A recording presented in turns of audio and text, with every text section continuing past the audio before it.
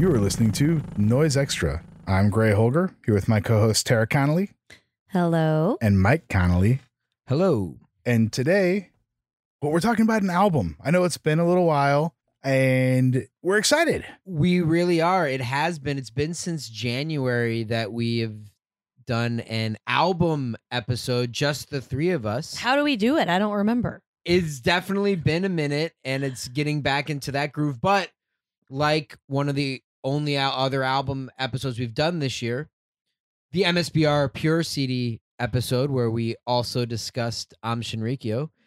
This episode, we are going to not only discuss Ugly Thor's Process Scenes cassette on Bloodlust / CD on Jinx, but also get into some history of the Process Church of the Final Judgment, which a number of Ugly Thor releases are themed on the process. So excited to dig in. Well, and if you've heard our exploration of the murder series on our Patreon and some of the ones we posted on our regular feed, or our interview with John Balistreri of Slogan, you know, we love true crime. It's an interest that certainly that the Connollys and I shared, and we used to go shopping for books and recommending stuff to each other all the time back in the day, and of course still do, but fond memories of going to like Aunt Agatha's in Ann Arbor and picking up true crime books.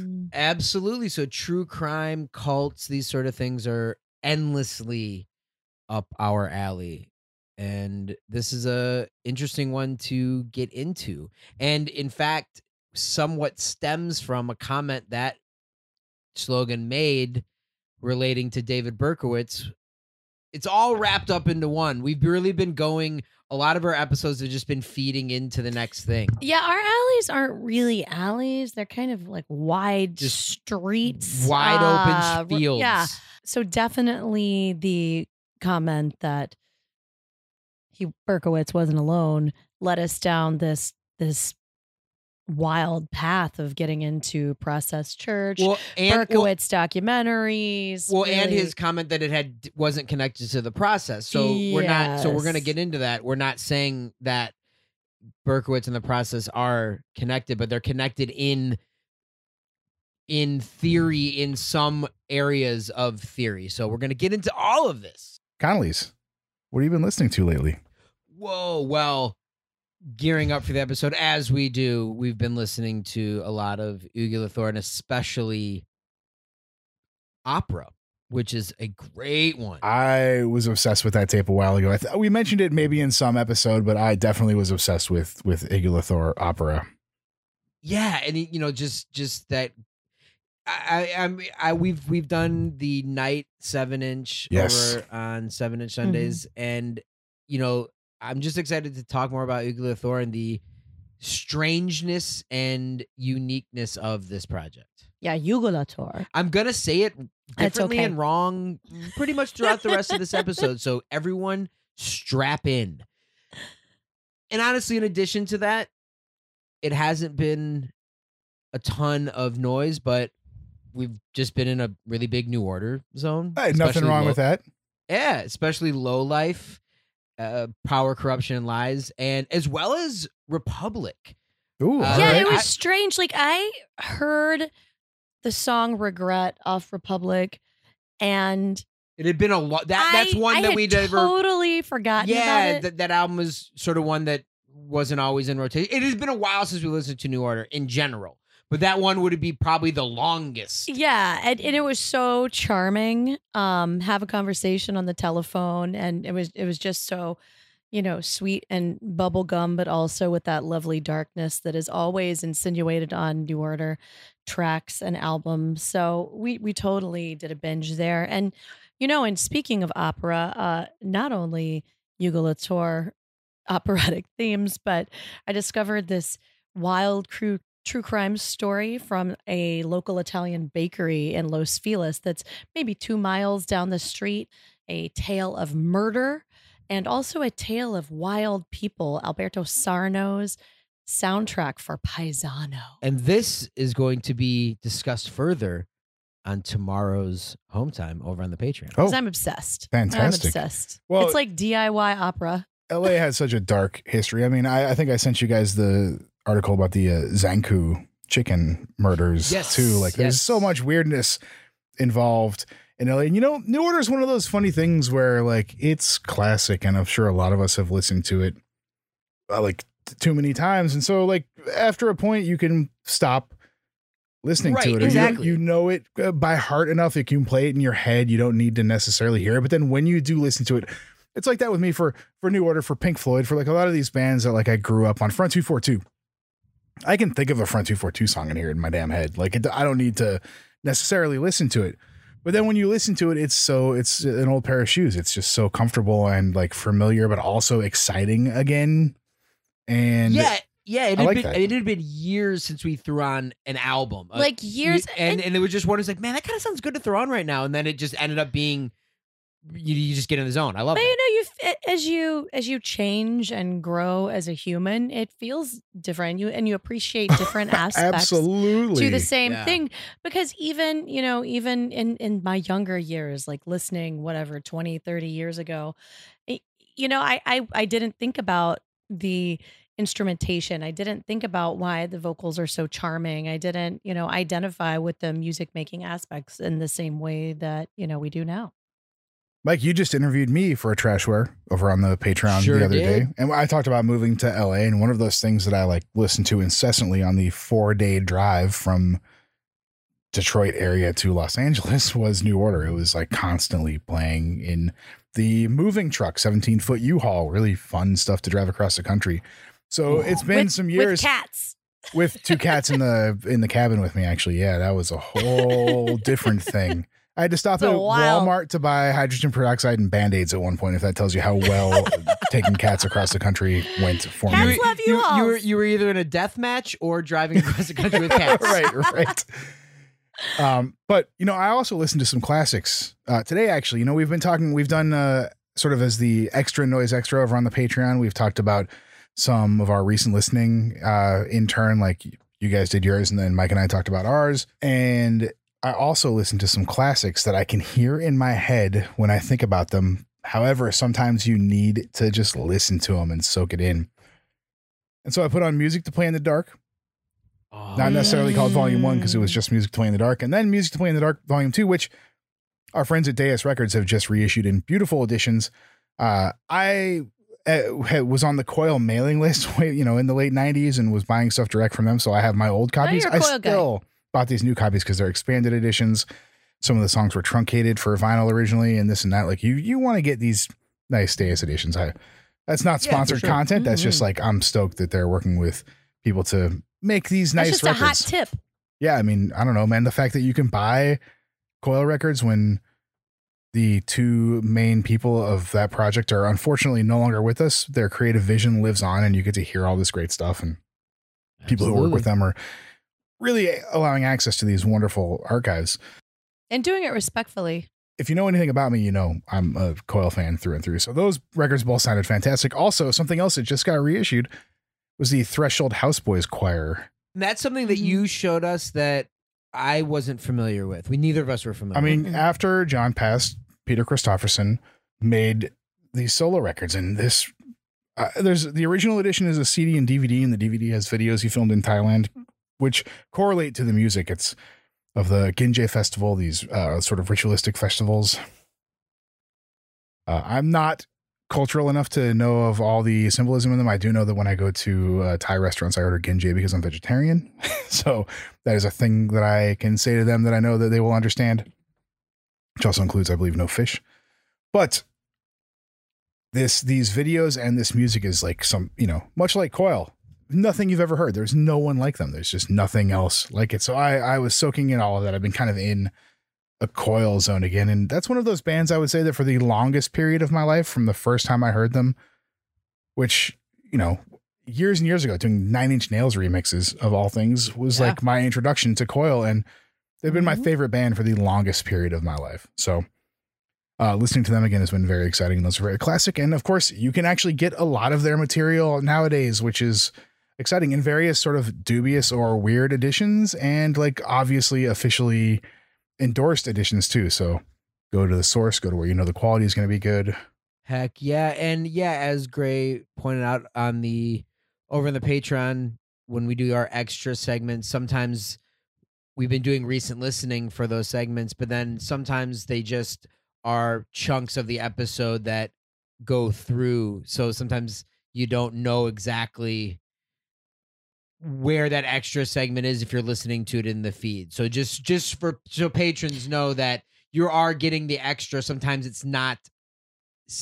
Obviously, it's not immediately apparent. There you go. So, yeah, Thank sometimes you. we Where segment we're it getting and we like address Thank you. the patrons directly, and sometimes it's just folded in because we decided it was a thing, or we're speaking with a third party and it's just easiest to let it roll, and then we cut out a chunk that we think the patrons would specifically enjoy. Exactly. We just want patrons to know that even Yeah. if it's not stated, Called out in the moment. that you are always getting an extra 10 to 20 minutes. Yeah, we're on trying every to episode. keep it natural. You know what's unnatural? Look at this segue. Oh, Look what- at this segue. That was great. Are you gonna say this incredible? So here's a funny thing. You know, usually we both own the release we're talking about. Sometimes only one of us owns it because it's rare and one of us acquires it later. Like that's definitely happened with some things, which I love. Like we really encourage and inspire and excite each other by noise releases. That's Yes. part of our friendship and has Yep. been for 20 years. Kindly's have the tape, which I am just goddamn downright jealous of because it's on Bloodlust, a label I love run by a person I love who did a bunch of really fantastic tape editions in the late 90s and a bunch of great 7-inches and just all this stuff. Bloodlust is just a fantastic label.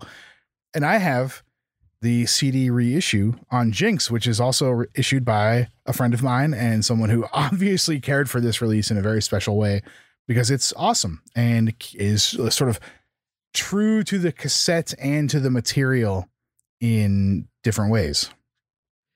Yeah, this is really cool, and this is our first episode on a Bloodlust tape from that series. And I think it's just one of the greatest 90s tape series of all time. And clearly, we love the style of packaging of the monochromatic print fold over. You know, they all look great in uniform with slightly different abstract photocopied images of synths and parts of synths. And you know, they're just all so It's great. photocopied synth porn. It's great. There you go. I like that. Which I is like that. extreme close-ups of all the sexiest parts. And so this originally came out in 97. I believe the CD's from 2000. And yes, of course, shout out to Mark and to Jeffrey for releasing these, the cassette and the CD. And, you know, one thing I think, Euglothor is just such a strange and unique PE project. And it's the zone of PE that really, really speaks to us.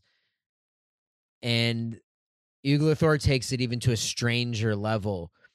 And then mixed in with the fact that he's even stated that the process is one of his biggest influences, especially in the beginning. There's a number of process themed releases and tracks by the project.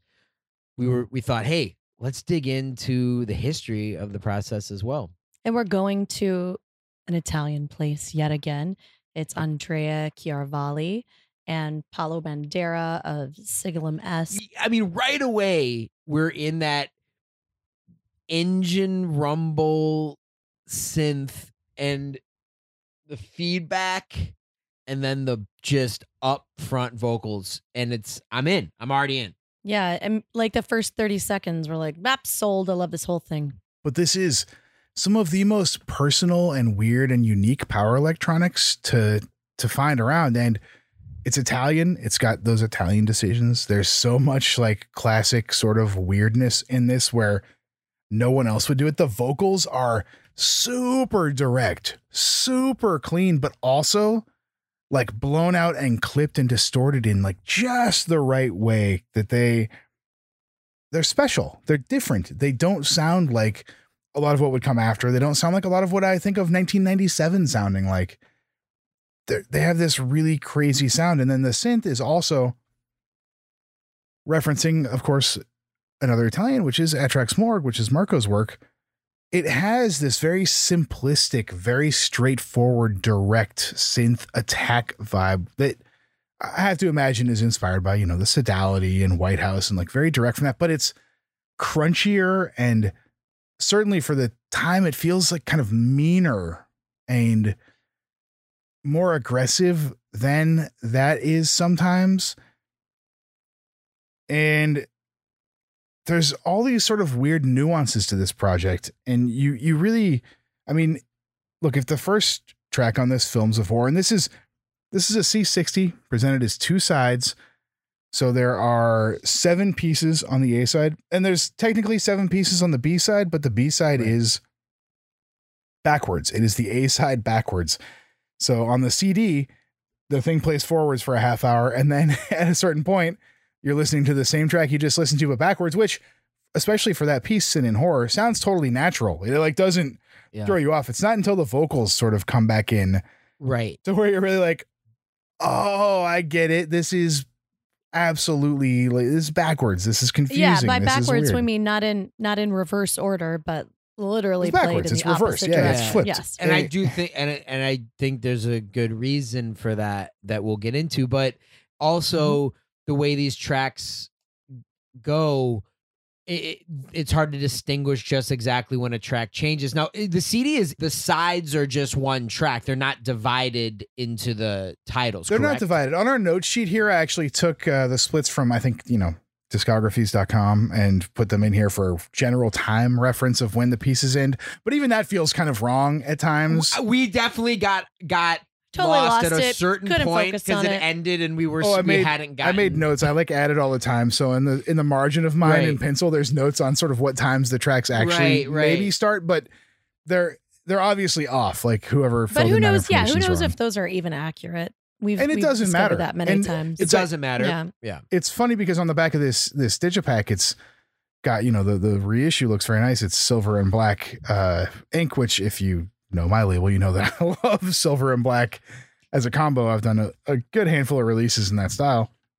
You like metallic inks. Admit Look, it, I'm a Greg. sucker. You like foil. You I'm like a sucker pearl, for you like foil, metallic, inks. and varnish. Yeah, absolutely. I think doing those production techniques adds a little something to it.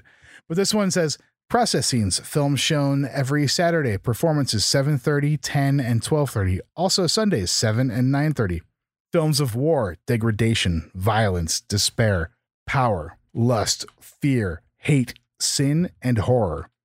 The Process Progress Course, Communication Course, Improve Your Communication, Monday 7 through 10, fee 1 guinea. Free Expression Course, Increase Your Self-Expression, Tuesday 8:40 to 10 p.m., fee 1/2 guinea. Telepathy Developing Circle, Expand Your Awareness, Wednesday 8:40 to 10 p.m., fee 1/2 guinea.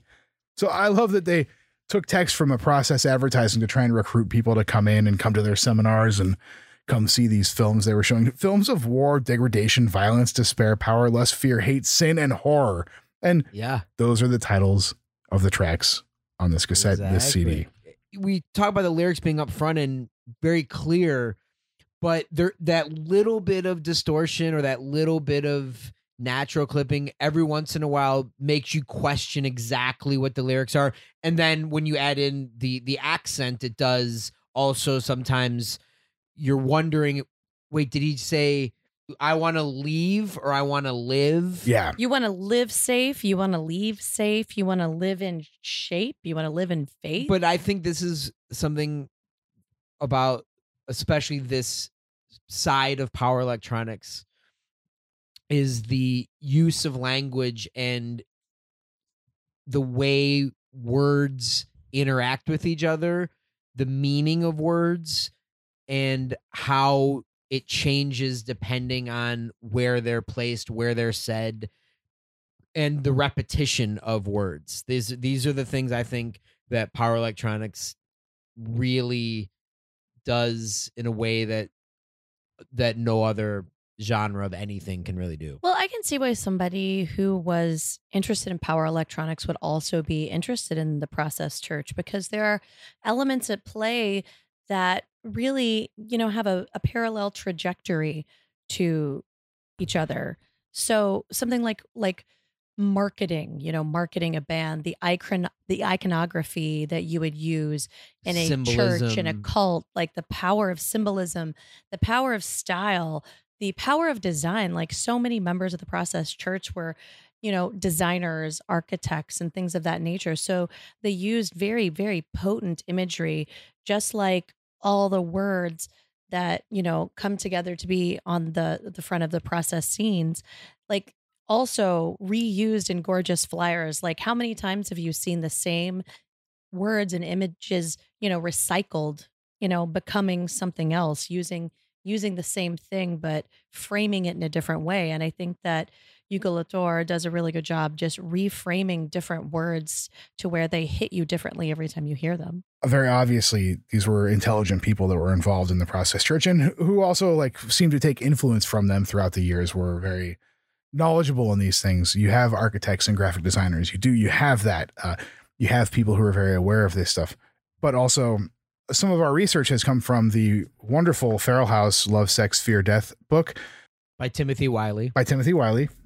And mainly the main chunk is Timothy Wiley. Yes. And he was the graphic designer, and he did a lot of the iconography and imagery and for their magazines. So Love, Sex, Fear, Death are the 4 magazines of the Process Church that were issued, which have also been published by Feral House, both that and the book, and they're getting reissued again later this year. I highly recommend anyone to pick those up, the reissues. I understand that the Love, Sex, Fear, Death book is going to be an expanded edition with more information. Timothy Wiley, unfortunately, has passed on, but you can enjoy his work and hearing him, reading him speak and hearing him speak in the truly interesting Sympathy for the Devil documentary, which is also about the Process Church and interviews a lot of the surviving members of the Process Church who, of course, are still willing to talk about that time in their lives. And I love this kind of stuff. I will forever be intrigued by these things. So this is fantastic. And I think all of this documentation of this period and of this movement is really, really interesting and worth anyone who has if you're hearing this and you're curious about what the Process Church was and our episode here provokes your interest, then seek these out, please, because they're worth your time. It's not a boring read or a boring watch. You will be entertained. Oh, absolutely. It was something I wasn't insanely familiar with. Tangentially, of course. Yeah. And understood it a little bit, but having really dug in this past couple weeks gearing up for this has been really cool learning more about it. And, the Process Church was really founded in the early to mid 60s by Robert DeGrimson and Mary Ann DeGrimson. That was the DeGrimson name was what they took on when they formed the Process. And originally it was called Compulsions Analysis. They came from Scientology, the two of them. And Timothy Wiley was basically the first member of their group. So the 3 of them were really the very beginnings, Robert and Mary Ann being the main 2 beginnings. And it originally was more of a psychological help type of situation, because the thing that they really connected with in Scientology was the e-meter and the process of being just incredibly honest. And again, this is an extreme adaptation of those ideas of, delving into the psyche and exploring archetypes. And so I think, so they're into exploring archetypes, but not just that, they're into delving into personal fears, delving into challenging different types of relationships. These are all young people. It's the burgeoning New Age movement. And so it wasn't so unnatural to look at alternative ways of thinking, to look at alternative ways to approach religious practices. This is when, it's very common for people to be exploring different religions and exploring, in a time when it was very accepted to try drugs, to, really experiment with your sexuality, experiment with your own existence. And that totally leads to this more extreme type of situation. What's actually interesting is that the Process was anti-drugs and anti-sex. Yeah. There would be a point when sex would become part of their practice, their ritualistic As practice, in where every it would cult? be a forced orgy. right. But what's interesting is that it was originally very much practiced celibacy, and they were very much against drugs, which is something that goes against what you think of 60s, cults, right? Yeah, when you hear it's a satanic cult, you don't think that, hey, they only have nicotine and caffeine. They don't really consume alcohol. Their orgies are ritualistic, and they abstain from most sexual practices, and they have a really regimented diet of what they're going to eat. It's just not exactly what you think, and I think that's what's so fascinating about Process. And I can see why people can just read on and think endlessly about them. And the orgies is something that would come later, but and they seem to not have enjoyed them. At least right. anyone who has spoken of these orgies kind of views them as a drag. So, but you did bring up Satan, and that is of course going to be forever linked to the Process, because one of their main things was the three great gods, with Christ being the unifier, right? So it was Jehovah, Lucifer, and Satan, and then Christ being the unifier. And their whole idea was the reconciliation of the opposites, Christ and Satan, or Jehovah and Satan. And this is also why I think the idea to do the second side backwards was chosen for this. Is the opposite. So I think Ugly Thor is giving us the reconciliation of the opposites with side A and side B. Yeah, where they're trying to fuse everything together and saying, why does everything have to be such a dichotomy? Why is everything so oppositional? Why can't we, in their minds, be like Jesus and resolve with our forgiveness all of these different beings and merge Jehovah, Lucifer, Satan, and Christ into one consciousness and just confront all of it without fear? Tara, you mentioned before we sort of got off on our Process tangent, the repetition in the first piece. And the second piece, Degradation, sort of fulfills that repetition. And this is when you start to feel, to me, like you're being brainwashed. And that was something, of course, that most cults, and especially the Process, were accused of by family members, people who cared about, people who were involved in this church. And so this is a very confrontational piece, and you get the mantra chant-like nature of these lyrics, and they're also sung with this nasty distortion. So I know, right? Oh, it's uncomfortable. It's uncomfortable. I love this sing-song. Yeah, and I think that's definitely where the strangeness of Ugly Thor really shines, is that sing-songy way that you just don't hear in other things. That he's actually singing. I love it. It's so strange. Oh, but, yeah. But the grizzled voice it just brings this veiled darkness. Like if a voice could wear a cloak, it is. Yes, absolutely. Absolutely. And the sizzle, the salt of the distortion on top of it, like that is a thing that is really special. Is it's very clean and direct, but there's just this seasoning to it that makes it different and makes it even more uncomfortable with the repetition, with the way the synth ends on this one and moves into the next piece, Violence, which is a strictly synthesized piece.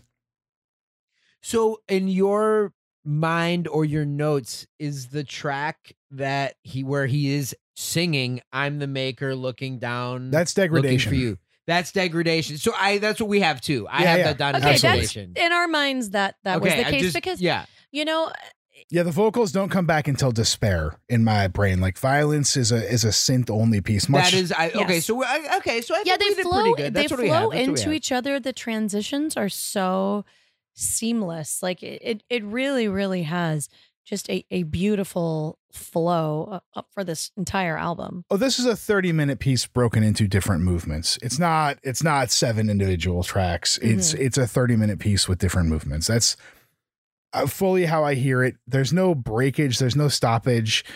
The only time you get some sort of reprieve, if you're listening to the CD, is when the end fades out and then it comes back in reverse. And likewise with the tape when you flip it. Otherwise, this is a continuous journey of 30 minutes. And we should note that Mark Solotroff is credited with True Scenes, which is how the B-side is referred to. With in the CD, he's referred to coming up with the concept for that. So when he was releasing this cassette, he decided that or consulted. I don't know exactly how that conversation went, but that the B-side could just be the A-side backwards. And I love that idea. I love that thing. It's one 30-minute piece.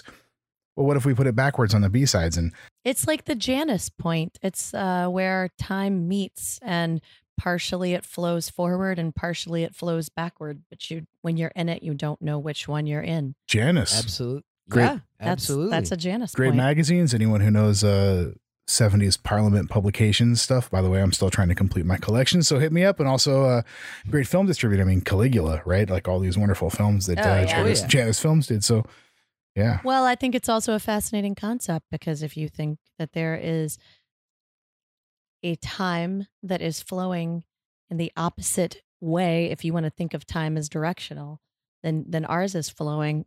What does that feel like? What does that look like? And how does it impact the world that we're in? Well, you bring up magazine, and that's going to be a huge part of the process and how the process is going to put their messaging out there, recruit people, make people aware of their events, of their venues, of their coffee shop.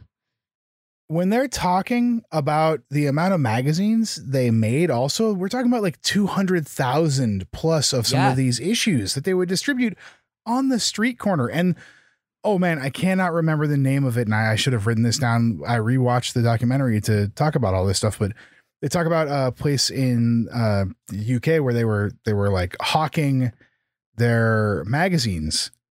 And they were all basically, it was like if you were a street preacher sort, you would all go to this sort of area and everyone would be on like a different soapbox, sort of shouting at people to get whoever they could to listen. And it's so, what a different time. I mean, it's like Pershing Square in Los Angeles, maybe. Yeah, they show footage of that at Mayfair Place. Thank you. Yes. And yeah, and then they were at Balfour Place, and they had a coffee shop. That was their first location. Their first location, correct. And was called Satan's Cavern. Exactly. And yeah, so they were doing the magazines then, and they look incredible. Gray, you mentioned earlier that people involved were designers, architects. Timothy Wiley was. Timothy Wiley did an amazing job. These things are beautiful. They understood the print process. So the colors are beautiful. The layout's beautiful. The sort of cartoonish nature. I mean, anyone who loved like old Playboy magazines and the cartoons and that sort of stuff, like Monty Python, it has a lot of that sort of vibe to it, but also just really strong. Look at any gig flyer from like the last 15 years, and there is influence from these process magazines that you don't even realize. Like, it's absurd when you start to look at it. I think that they're heavily influenced by, propaganda and futurism as well. Absolutely. Because they were going for something that was, really impactful. And I think that you can't also sell it short that these were attractive youths with a very distinctive personal style in the midst of, bell bottoms, flower children, people with wild colored clothing, bearing it all. And they're wearing buttoned up cloaks and being somber. And not doing drugs. And being completely together and really intimidating people into buying their magazine just so that they can get away. And what an impact. That was one of the things they taught, was intimidation and how to be aloof and distant and oppressive. And that's one of those things you learn, especially through reading the book and watching the documentary, is that you learn that they were broken down as individuals and they were made to sort of form this collective mentality. And part of that was this sort of omnipresent knowledge and mysteriousness and coercive force that they had. So even in the documentary, people talk about like, oh, brainwashed. Well, that sounds like something that happens against your will. I wanted what the process was offering. I wanted what they were giving me. I wanted to learn these things about myself, about my fellow man, and about our interactions together. Like, I wanted these things. So was I brainwashed? No, I embraced it. I was being taught, I was being molded into something that I actually wanted to become. And I love that thought. And of course that is, Stockholm syndrome. That is sort of the same thing that like someone who's been brainwashed might say. So I find it very interesting from that standpoint too, but being receptive to these things and seeking something different in a time when flower power, free love. Like that's what's going on. And all of these different cults, and in fact, this sort of lines up with, in different ways, different sort of cult and family organizations, which I'm sure we'll talk about a little bit more as we go on. Well, who doesn't want to be telepathic? Hey. And that is something that they said they could teach you and train you to be. Well, and a lot of it really started to get heavily spiritual or more towards that realm when they all went down to the Bahamas and then Mexico. So they left London for a while. They said it was an equal. London was getting sick of them and they were getting sick of London. So they go down to the Bahamas and then eventually go to Mexico, where they find this abandoned salt factory on the ocean and live this completely stripped down life. It sounds unlivable to me in a way that my current lifestyle could not endure. But people in their 20s, people who have a strong sense of family with their companions, people who have different expectations out of life. Certainly I like understand the appeal of it. And hey, maybe 20 some years ago, I could have been down for something of this sort, but nowadays it sounds so foreign to me, but I do understand the appeal of what they were doing and where they were going. I could 100% see this happening. They're wandering and looking for a sign, and they're trying to connect with a higher power. They're trying to connect with each other and have a message in this world that they are, doing the right thing and looking for signs. And how often do you see that in people now? I think that throughout cultures, everybody wants a sign that they're being listened to by a higher power. So they finally make their way up to the Yucatan Peninsula. They're almost out of money, and they make their way to Xtul, which is the Mayan word for the end. So when they reach this town that means the end, they see that as an absolute sign. And how many times, like even in the track that I think is Despair, maybe I'm wrong, Yugulathor says, I am the Alpha, I am the Omega. And that is another part of the iconography of the Process Church. So the Omega is the end of the Greek alphabet. And so that is the end. And Mike, who considered themselves the Omega within the Process Church? Robert and Marianne de Grimson. And of course, the end is also a big part of the process. The end of the world. It was the apocalypse is what they were talking about. The process of the final judgment. Prepare yourself exactly for the final judgment. The reconciliation of the opposites leading towards the end of the world. And again, it's important to note that the age that a lot of these people were, Timothy Wiley was born in 1940.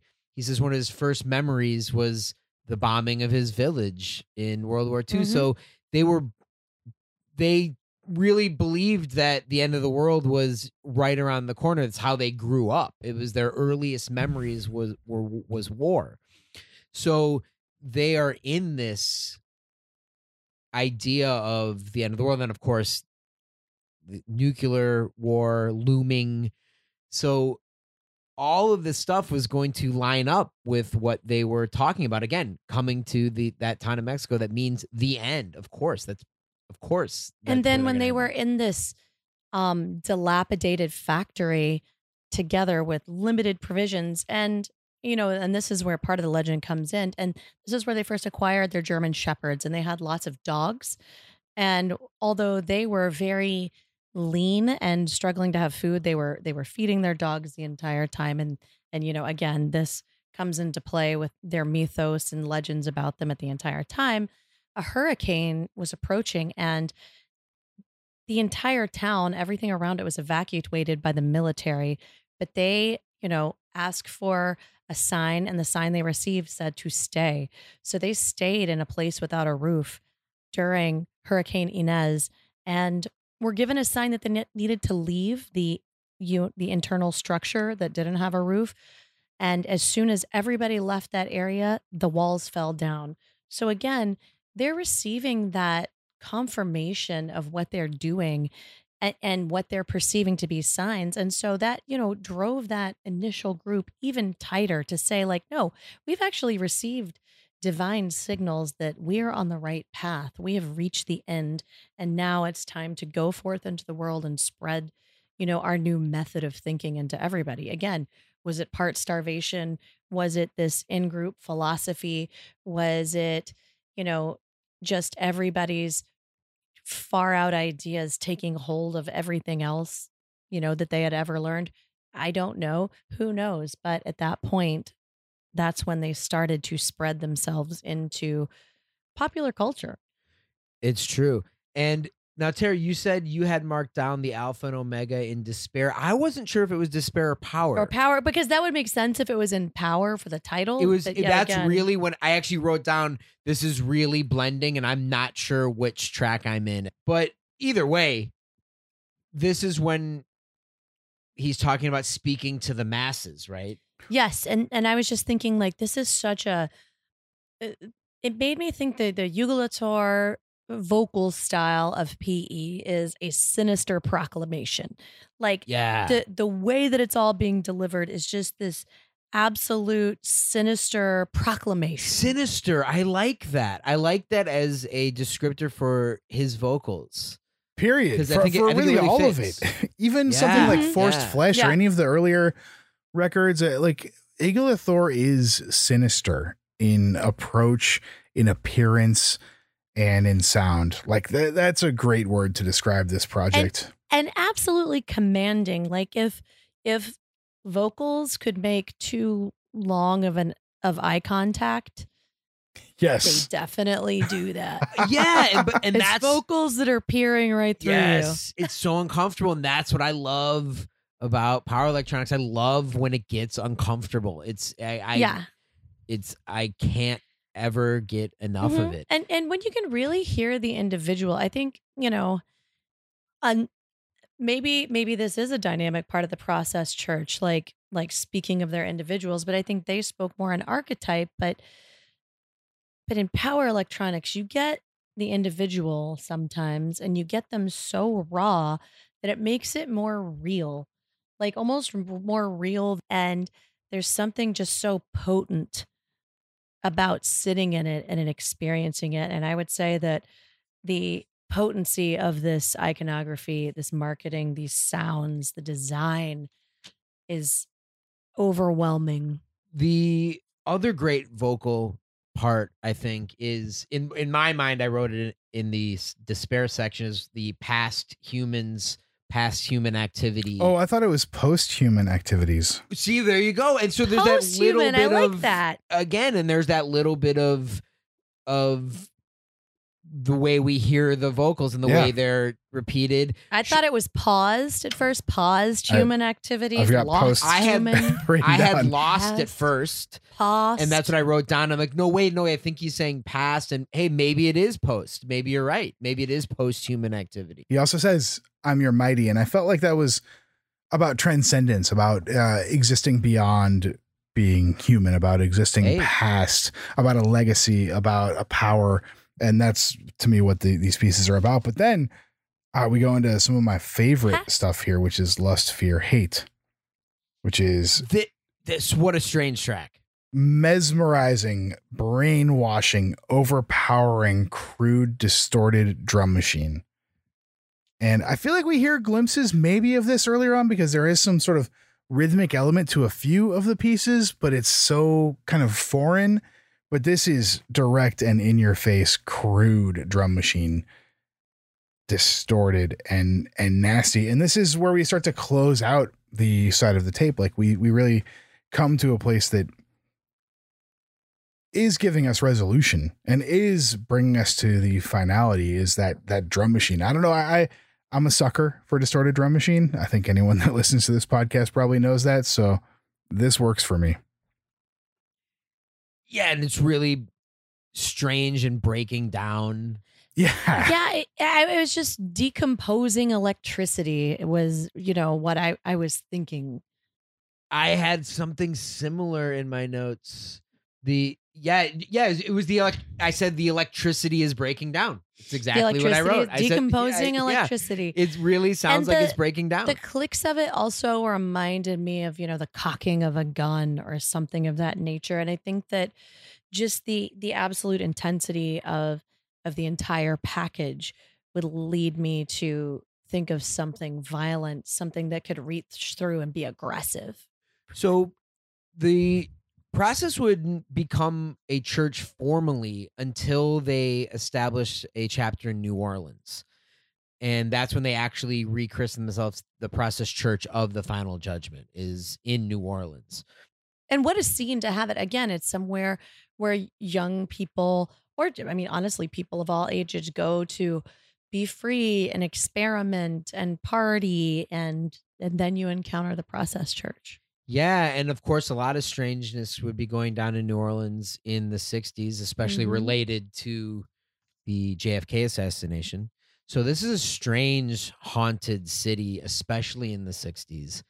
And they would also start opening up chapters in other cities throughout the U.S., Chicago being a big prominent one. And hey, we have 2 Chicago labels putting this out. I Yeah. don't think that is Yes. a Not a coincidence. coincidence. Yeah. So they came back to the States, or they came to the States in 67. So they were from like 67 to 74. So just with enough time to become entrenched, develop a following before the dark times of 1969 and onward. And what really would place that darkness onto the Process, not only were they talking about the end of the world, they're talking about Satan. They're walking around in black cloaks with goats' heads on their cloaks, and they're inviting that sort of thought about them and that mystery. They've admitted that the more mystery for them, it was better, and the more people were putting on them, they were okay with that. Yes, although they're not necessarily a literal satanic cult, they certainly adapted the imagery. But, ironically, they were certainly opposed to any vivisection, any animal harm. They kept large amounts of pets. They later formed animal rescues. Like, this was, Exactly. this wasn't a type of human sacrifice, animal sacrifice, satanic cult per se. But what's going to really cloak the Process in darkness is going to be a connection with Charles Manson. It has been overstated, the connection, but there is certainly some connection because Mhm. he was in an issue of the Process. He's in the death He issue. attended meetings, yeah. It was after the murders, and he is interviewed in the death issue. And he was certainly around when the Process had chapters in San Francisco, and certainly read the magazine and had talked about the influence, but it only went one way. The Process was not involved in any way with Manson. It was more Manson taking some of that The teachings, the words. from the magazines. He was actually Yes. just as much inspired by Scientology. He talks about Mhm. being cleared at one point in the early 60s by Scientology. So Manson took a lot of stuff and mixed it together, but the Process certainly had nothing to do with the Tate LaBianca murders. But Ed Sanders, the author of the book The Family, Great book. would have a whole chapter about this connection. And this is sort of where the breakdown of the Process occurs as well, because they do sue the publishers to get that out because it is libel. My copy of the book does not have that chapter in it. I have the later paperback edition American. with the green Charles Manson face on it, and it doesn't have that chapter in it. The only one that has it is the. We have an early version that does have it, but what happened was, so the U.S. copies, it was taken out. Yeah, because And- U.S. copyright law is pretty stringent. But in the UK, they tried to do the same thing. And what happened is that neither Robert nor Marianne decided to go to the trial or to stand trial. So they sent some people who were part of the Process as part of the trial. And the judges were not happy about that. And they just were not going for it. And so they totally lost that case. And so and I'm sure their reputation in London and Exactly. in the UK And in so they general was start- not helping so they're- their situation. So now that perception, now the inner workings are starting to break down a little bit, and the main to the Omega, Robert and Marianne, eventually are going to split up as well, because Robert starts having an affair with Morgana, exactly a younger woman. And this whole time too, that one thing that's interesting, we can, now that we can look back on history and see that Marianne was the main Yes. person behind the Process. At the time, it was thought to be Robert. Robert was the because he face of the process was church. the face, wrote the books. He was Jesus. Now it's speculated that she would maybe dictate some of these to him, but he was known as the leader of the process where Marianne was behind. There's only a handful of pictures of her. Yeah. And every single one of them, she is stunningly beautiful. And Robert, all the pictures of him, he has this Jesus look, And right? she insisted that Fully. he was back. And she insisted that he was backlit and really personified that image of the Christ, the Savior, and all of. But at this time too, so they have these coffee shops going on in these cities throughout the U.S., Paris, throughout Chicago, New York, San Europe as Francisco, well. Boston, Munich, Rome, Toronto. But their big thing is they have these coffee shops, and then they have these assemblies, workshops, midnight meditations, and you could just go. The actual Membership. members of the process were Yeah. very minimal. Mhm. It was a lot more people going to the events, To the scene, meditations. yeah. They had a band, or they would have other bands play. Folk bands would play. There were these dimly lit places with candles and black walls and, you know, Cool icons on the wall, and goats' heads, Absolutely. and pentagrams, and again, they would move away from the Lucifer and Satan elements of the process, but they even admit that's what people were attracted to, was the the danger goats' elements. heads Yeah. and the satanic elements. That's what people were coming off the street. They wanted to be a part of that. Yeah, even their symbol of the 4 Ps, it's incredibly sinister looking. I recently saw a flyer for a Scientology promoted gig from the 60s that the Incredible String Band played.